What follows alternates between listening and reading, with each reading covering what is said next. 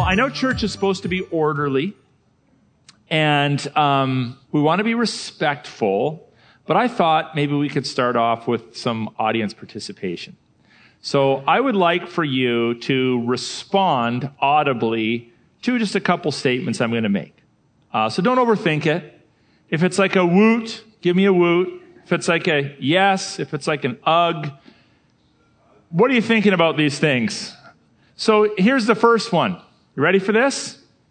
School's out. All right. Okay, let's do that just for parents. School's out. Not quite as enthusiastic. All right. The Toronto Raptors win the NBA title.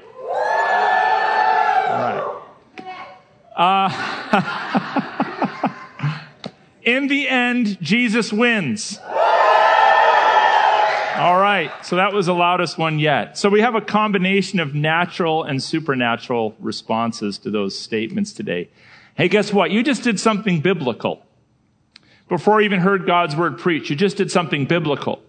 We've been studying Revelation, and in Revelation 19, which is one of the final chapters of Revelation, I would say it's part of the renewal section of Revelation, where God is now bringing things back around and renewing all things unto himself. The people of God worship and shout out to God words of praise when God wins.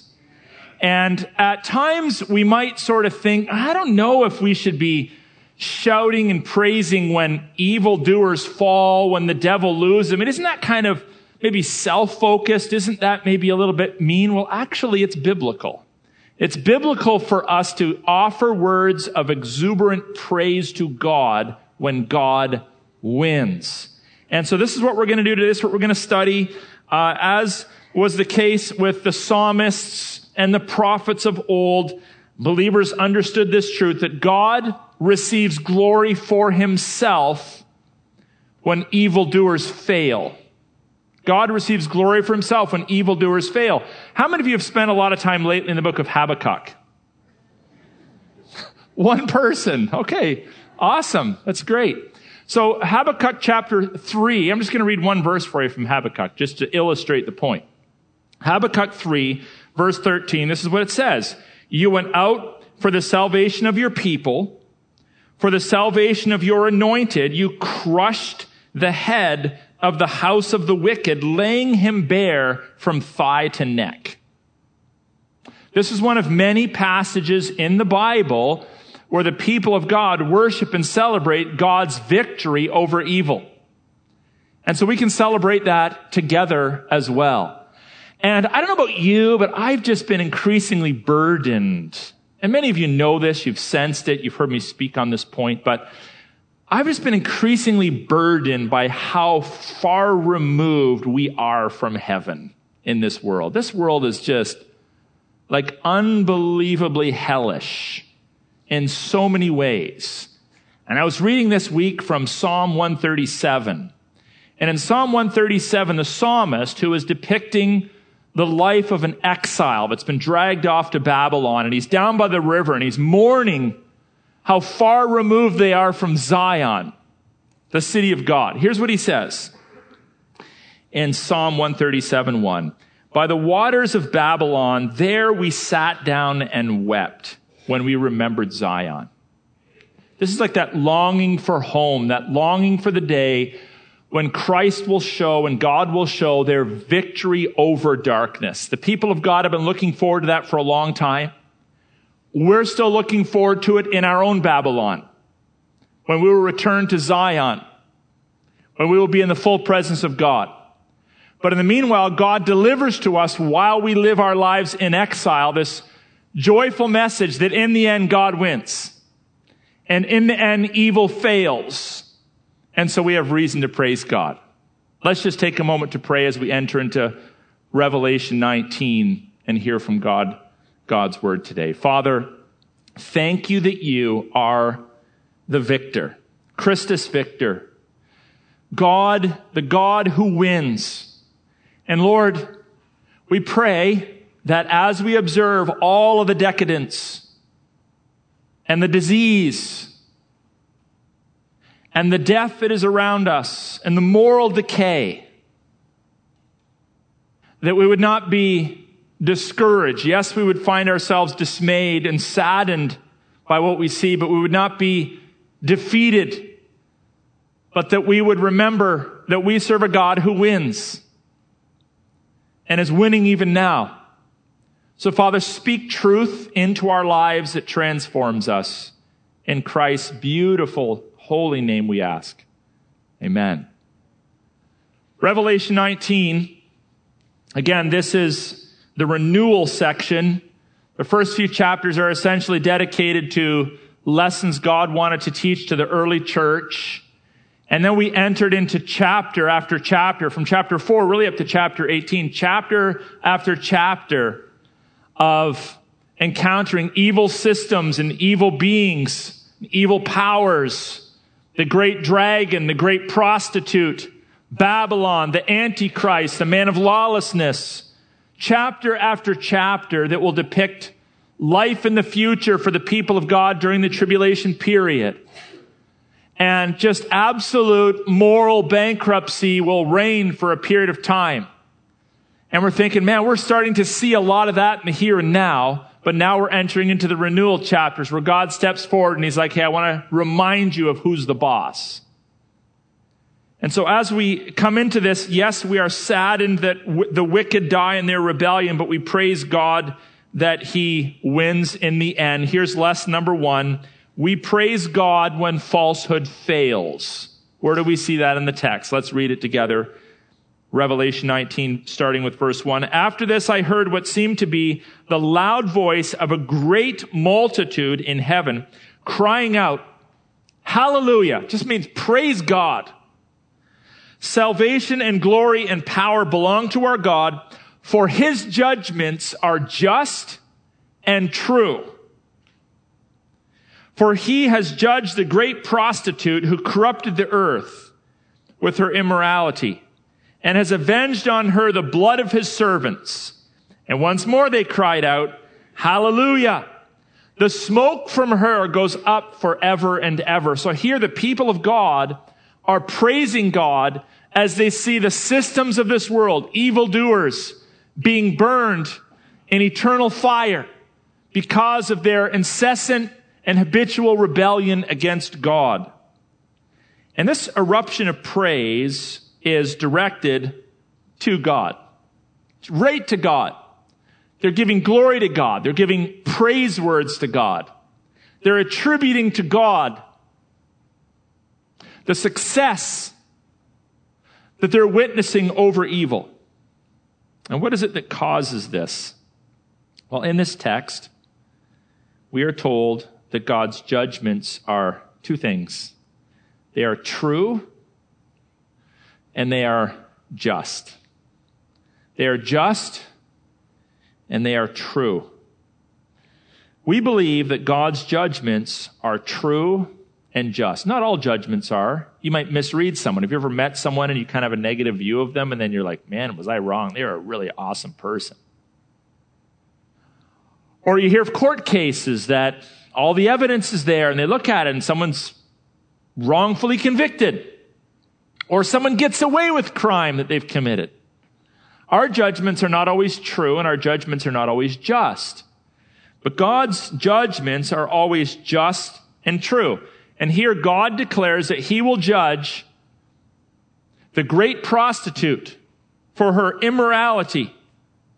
And his judgment will be just and true. Now, as I've taught before, the great prostitute symbolizes the world system in opposition to God. And that system commits many more sins than just the sin of sexual immorality. But sexual immorality is sort of selected as the sin that characterizes all sins because sexual immorality is so self-absorbed. It symbolizes all sin. Absorption with self. That's the nature of evil. And as I've mentioned many times here in the past, you study human history, you look at the climate, spiritual climate of our current country, and you can pretty accurately judge the spiritual temperature of a people group, a nation, based upon its sexual ethics. And because of that, it's very, very true that we do live in Babylon. We live in a world that is opposed to the things of God. There's things that are happening in our society that are even making unbelievers gasp. An example of that this week was CBC Kids Drag Kids show. CBC is a publicly funded, taxpayer-funded television program, and they have a program called Drag Kids that features prepubescent children who have not even reached sexual maturity participating in drag, dressing up as the opposite gender, scantily dressed, dancing in front of the camera. You can see this. I tweeted it on Twitter. I posted this on Twitter. And you read the comments, and even unbelievers are aghast at this. Like, even Sodom and Gomorrah didn't go that far. But this is what we're funding in our country? This is the great prostitute. This is Babylon of the present. This is a country, this is a nation that is opposed to the things of God. But in the future, as disgusting and despicable and discouraging as all of that is, in the future, God wins. And that's grounds for us to praise God that this system, our own great prostitute, will fail unless she repents of her sins. You know, one of the challenges for the Christian life, because our salvation is based upon grace, it's not earned, it's based upon grace. One of the challenges is to be simultaneously aware of your own propensity towards sin and to say, you know what? That could be me, or that was me. But thank God I've been saved by grace. The challenge is to maintain that clear understanding that you are not better than other people, just better off because God has done a transformational work in your life. And at the same time, not allowing your conscience to be dulled. Not allowing yourself to say, well, you know, I mean, sin is sin. People sin. I sin. It's just the way of the world. What can we do about it? Or to not react to sin because we might think, well, that could be me. I could do that, or I've done that. So there's this tension we maintain between humbly relying upon God for his grace and our salvation, but at the same time having a righteous, deep-seated anger towards anything that robs God of glory or diminishes the image of God that God has endowed humanity with. And the best way to do that is, instead of using yourself as the determinant of how harsh or how gracious you're going to be with sin based upon your own story, to just look to God and maintain a high view of God, and to understand that God is, in fact, and always will be, true and just in his judgment. And if God says it's wrong, guess what, folks? It's wrong. And if God says it's true, then it's true. And God will avenge the sacrifices, the text tells us, that you have made when you stand up for truth. Notice the text teaches eternal conscious torment, not annihilation, but eternal conscious torment. It says of the great prostitute, the smoke from her goes up forever and ever. That's a time word. Forever and ever. And so we should never feel bad about the damnation of the wicked. They have turned off their consciences. They have denied their Creator. They have destroyed other people's lives. And while at the same time as experiencing all of that, we pray for their repentance. We're grateful for God's grace. We do not fail to rejoice when God wins. In fact, it should drive our worship even in the here and now. Our song should be littered with declarations of God's pending victory over evil. so that God might be given the glory and the honor that is rightly due him. And we better start now. You know why? Because this Bible tells us that praise will be our eternal vocation. In verse 4, the Bible reads, "And the 24 elders and the 4 living creatures fell down and worshiped God who was seated on the throne, saying, Amen and hallelujah." If you've walked with us through this series, you'll be like, I've heard that before a few times. And you're right. Starting back in chapter 4, we read those depictions of John gazing through this portal into heaven. And in heaven's presence, in the presence of the one who sits eternally on the throne, there were 4 living creatures.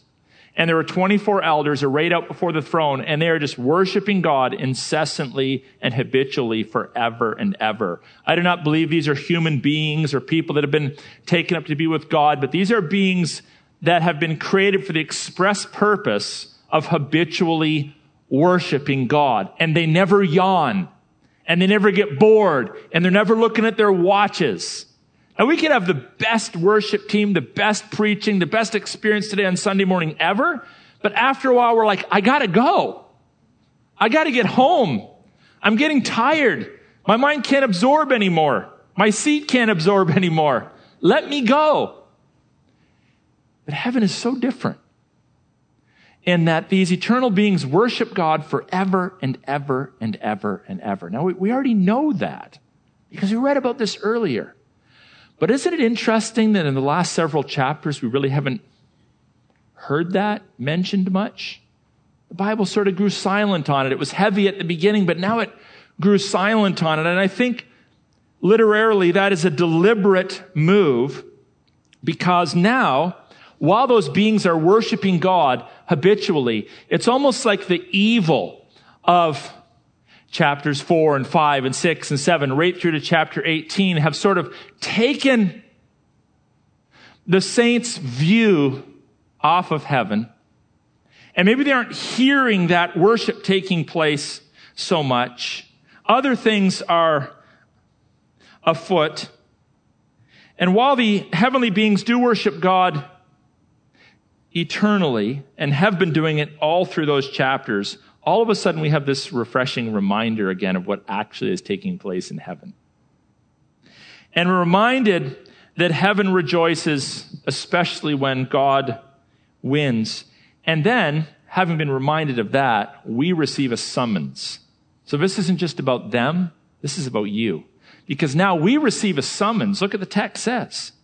"And from the throne came a voice saying, Praise our God, all you his servants, you who fear him, small and great." Now, compared to the 4 living creatures and the 24 elders, we're all very small. Even among human beings, some people are great people, well-known people, highly talented people, and some people are not. But none of that is a hindrance to the habitual worship of God.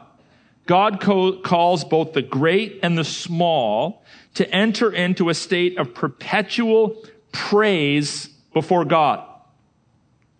And while we have worship leaders in the moment, and some that are especially gifted at leading us in worship, in the eternal kingdom, everyone participates full force in the unfettered worship of God. And it's going to be awesome. And there's no spectators. There's nobody sitting on their hands. There's nobody hanging around in the foyer. There's no one jetting out early.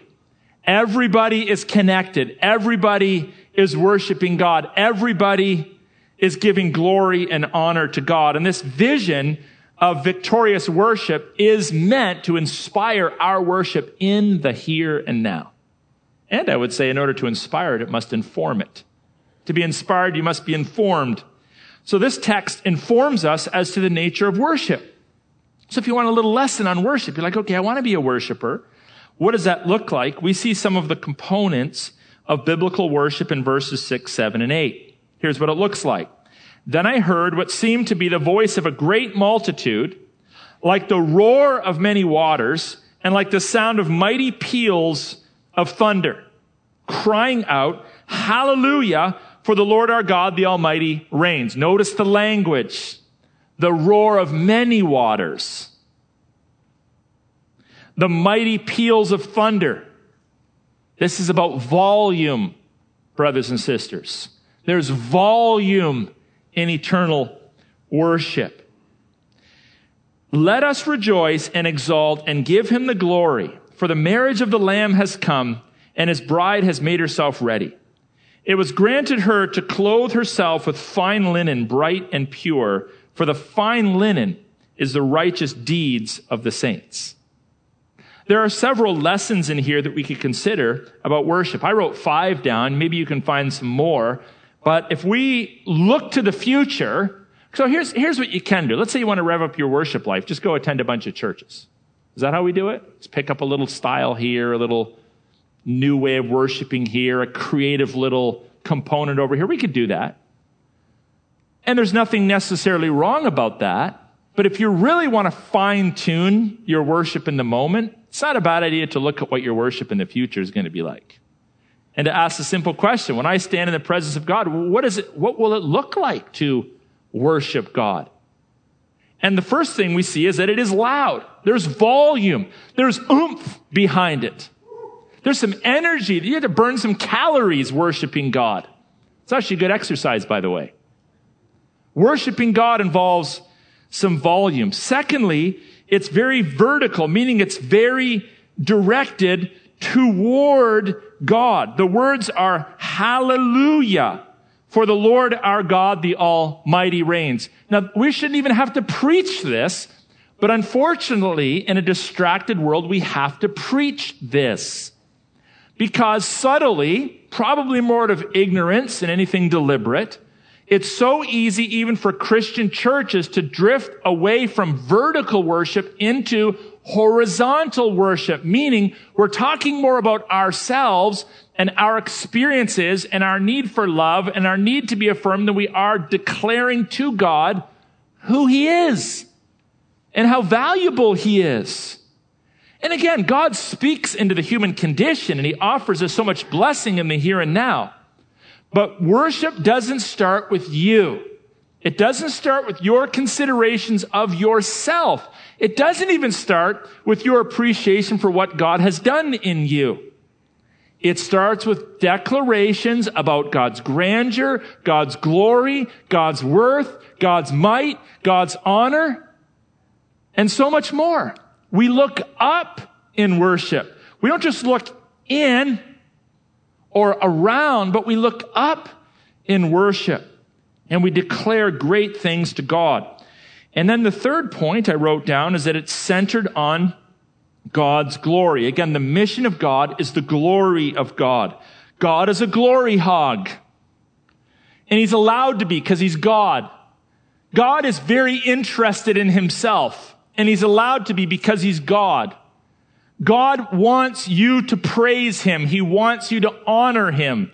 He wants you to make him famous. He wants you to speak of him. And in his purity and in his exalted place, he's allowed to. Don't forget, he's creator, you're created.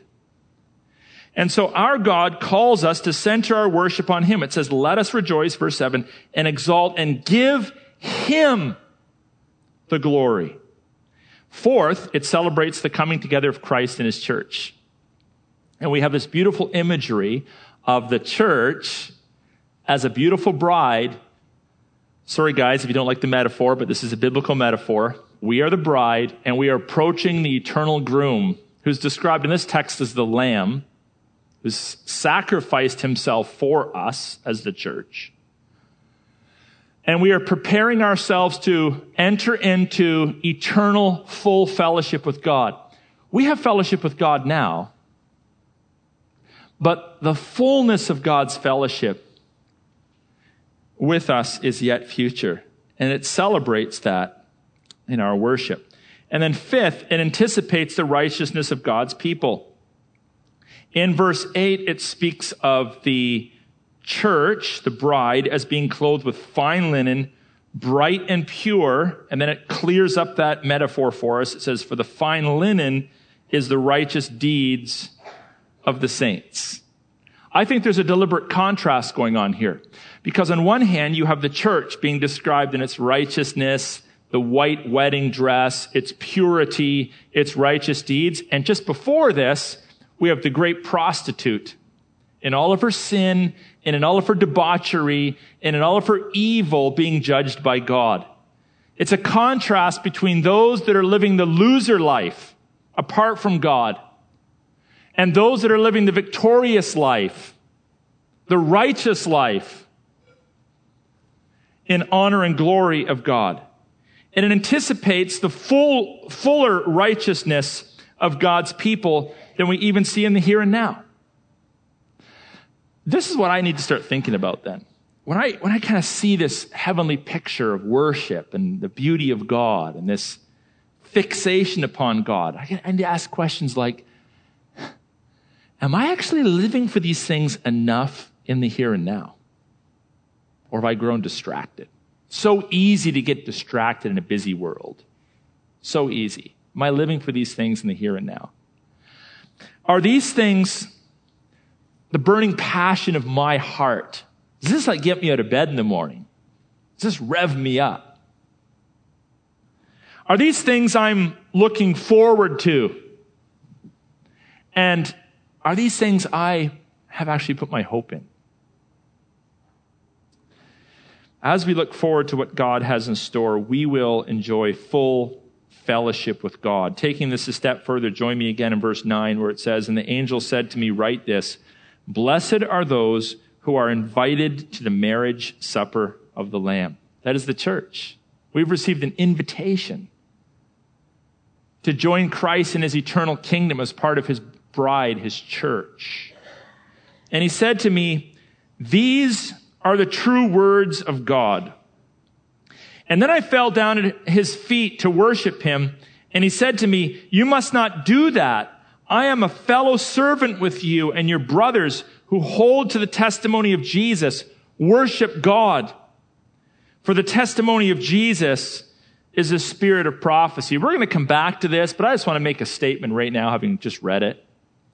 Isn't it amazing that this great apostle, who for 3 years apprenticed under Jesus, and for decades served the cause of Christ, and who had now spent presumably hours, if not days, gazing through this portal into heaven, receiving all of this blessed revelation from God about what was to come. Isn't it amazing that even a seasoned, veteran, hardcore follower of Jesus Christ, who, by the way, was imprisoned because of his faith in the island of Patmos, has a little stumble and commits an act of idolatry in the midst of worship? Doesn't that say something about our vulnerability as followers of Jesus? Doesn't it say something about how careful we need to be even in worship, even in church life, even while we are hearing God's words proclaimed, that we don't trip up and stumble? We need to come back to that. But I want to share with you a little story. When I was young, my parents had this print on the wall. It wasn't the original painting, but it was a print of a painting called The Invitation. And I never knew who painted that, but I looked it up. His name is Danny Hallbaum. And there's two different versions of it. I think ours was the older version, but it was a picture, a painting essentially, of a banquet table with nobody seated at it that went back and back and back sort of into however far back you want to go. It was just this very, very long table. And it was set up with these beautiful plates and cutlery and these goblets and centerpieces. And it was painted by this man to depict the wedding supper of the Lamb, the table that is set. There's a plate set for you that we're waiting to go and participate in. And one of the things that painting served to do for me as a young boy is kind of imprint upon my soul that there is more to come. There's more to look forward to. this world is not my eternal home. When I breathe my last, it's not the last of Aaron Rock. But God has a place set for me in his eternal kingdom. And it kind of served to focus my attention on that. And it's called the invitation. And it's based upon the invitation that we just read about in Revelation 19. It reminds us that soon, very soon, God will call us home. In the meanwhile, we wait. But we wait in joyful expectation of better things yet to come. The white linen that we are to be clothed in symbolizes in verse 8 the righteous deeds of the saints. Again, in dramatic contrast to the great prostitute. There should be a distinctness about the way that you live your life that doesn't look like people in the world. I mean, you should open your mouth and preach the gospel. Because if people don't hear it, they won't know. But even if you didn't, there should be a distinctness, a separateness, a hope, a peace, a contentment about you that makes it obvious that something is different about you. Not different like this guy's weird, this guy's socially awkward, but there is a certain dimension to your life that has been transformed by God. And what this does is it points to our ultimate glorification. Salvation, as we speak of it in Scripture, really is kind of a continuum. Sometimes we make the mistake as Bible-believing Christians and descendants of the Protestant Reformation to just speak of salvation as the moment of our conversion. But actually, salvation is a continuum. It started before the creation of the world when God set his electing sights upon you. And then in space and time, you received the proclaimed word of God, and God regenerated you, and you were justified in his sight, and now you're being sanctified, but there's something yet to come, and it's called glorification. In the here and now, you're apt to still stumble, as John did. But there will be a day when you will sin no more. And you will be presented before Christ as being absolutely perfect and pure, freed from sin. Isn't that going to be encouraging and awesome to look forward to? So this points to the glorification that we look forward to. This is salvation's final step. Look at verse 9. Any curious words there that you notice? How about the statement, true words? Why do you think God added the word true there and didn't just say words? Because sometimes when we hear God speak, in our fallenness, we might still question how true they are, how accurate they are. If you're anything like me, at times you will doubt. You will question. You'll wonder. You'll lack patience. So we have this qualifier in the text. These are the true words of God, verse 9. And the fact that God's words are true are intended to help quench the destructive power of doubt. See, this stuff that we're talking about is yet to come in all of its fullness. And so we're waiting, and we're waiting. We're seeking to exercise patience. But every once in a while, in our humanness, we might doubt. Maybe you've struggled with doubt in your life, and you wonder why. I think it's good to try to identify doubt's source and deal with it. And there's different sources to doubt. Sometimes our doubt is rooted in that very earthy need to see it. I need to see it to believe it. This is the sin of Thomas. I need to see it to believe it. If I can't see it, if I can't touch it, if I can't put my fingers into his side, I won't believe it. Now, if you think about that for a moment or two, and if you're filled with the Spirit of God, you'll very quickly understand how selfish that is. It's like, oh, truth is determined by my capacity to encounter it with my body? Really? So if I don't see it with my little eyes, it's not true. If I don't hear it with my little ears, it's not true. If I can't smell it with my, big nose, it's not true. It's very selfish, actually, to demand that God prove himself to us through our five senses. But this was the sin of Thomas. Or perhaps you're plagued with doubt because of a pressure to compromise. This was the sin of Peter. Peter started off well. He declared that Jesus Christ was the Son of a living God. He was the first one to do that. Pretty impressive. Then he went on to proclaim the gospel for decades, but in Galatians, he had to be confronted by a guy that was saved years after him, a much younger believer, the Apostle Paul, because he started to compromise. And the sin of Peter was to listen to the religious elite and buckle to pressure and start to change the gospel. So now it's not just based upon grace, but you got to add the ritual of circumcision. He had to be confronted.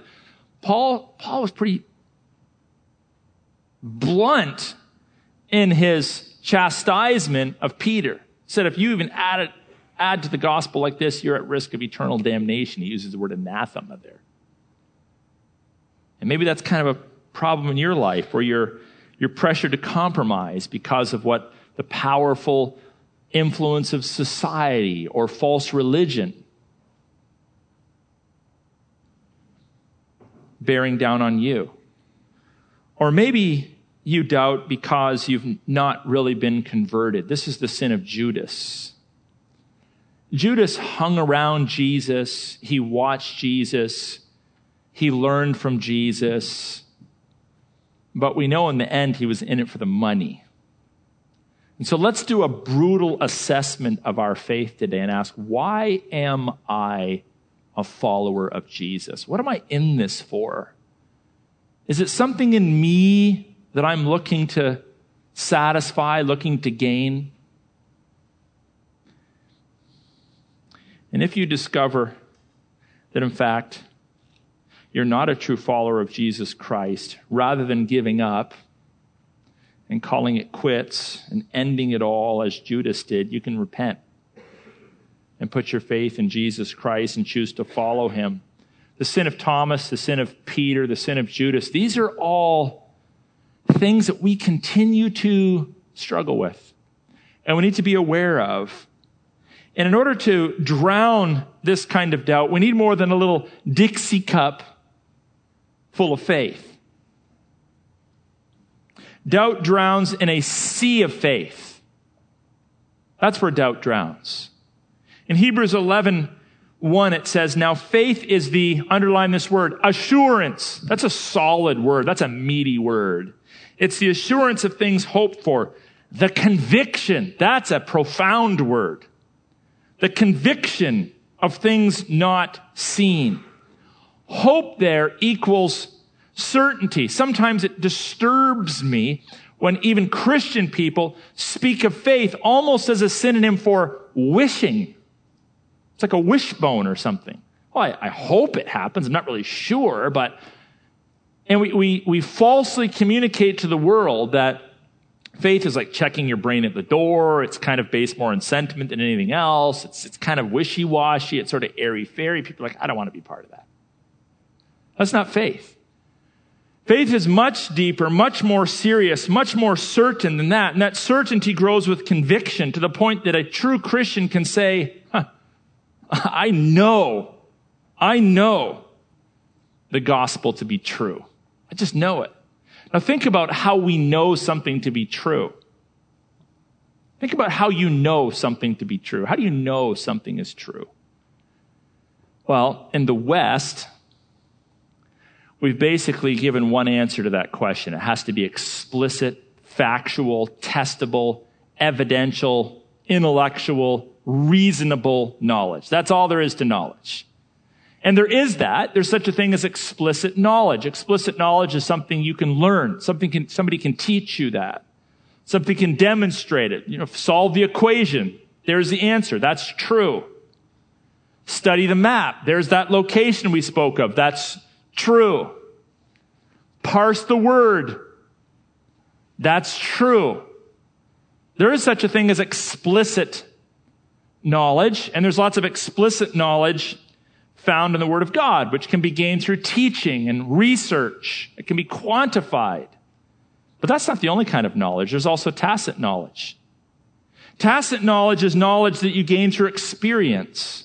You learn to, someone can teach you about painting, but until you start to paint and you get used to sort of the stroke of the brush, the creation of the curve, the use of the media, it takes time. Someone who's very artful at their trade or their vocation or their task might be asked, well, how do you do that? And they're like, well, I got to think about that. Because to take tacit information and dump it back into explicit information, it can be a bit of a challenge. But you know that kind of knowledge exists even in your own life. The first kind of knowledge is really like know what. Tacit knowledge is like know how. But then there's another kind of knowledge, faith knowledge. This is the know who. And faith knowledge is not gained just by your experience, and it's not gained just by explicit statements. It's gained by revelation. This is the area of knowledge that the Western world has chosen to abandon.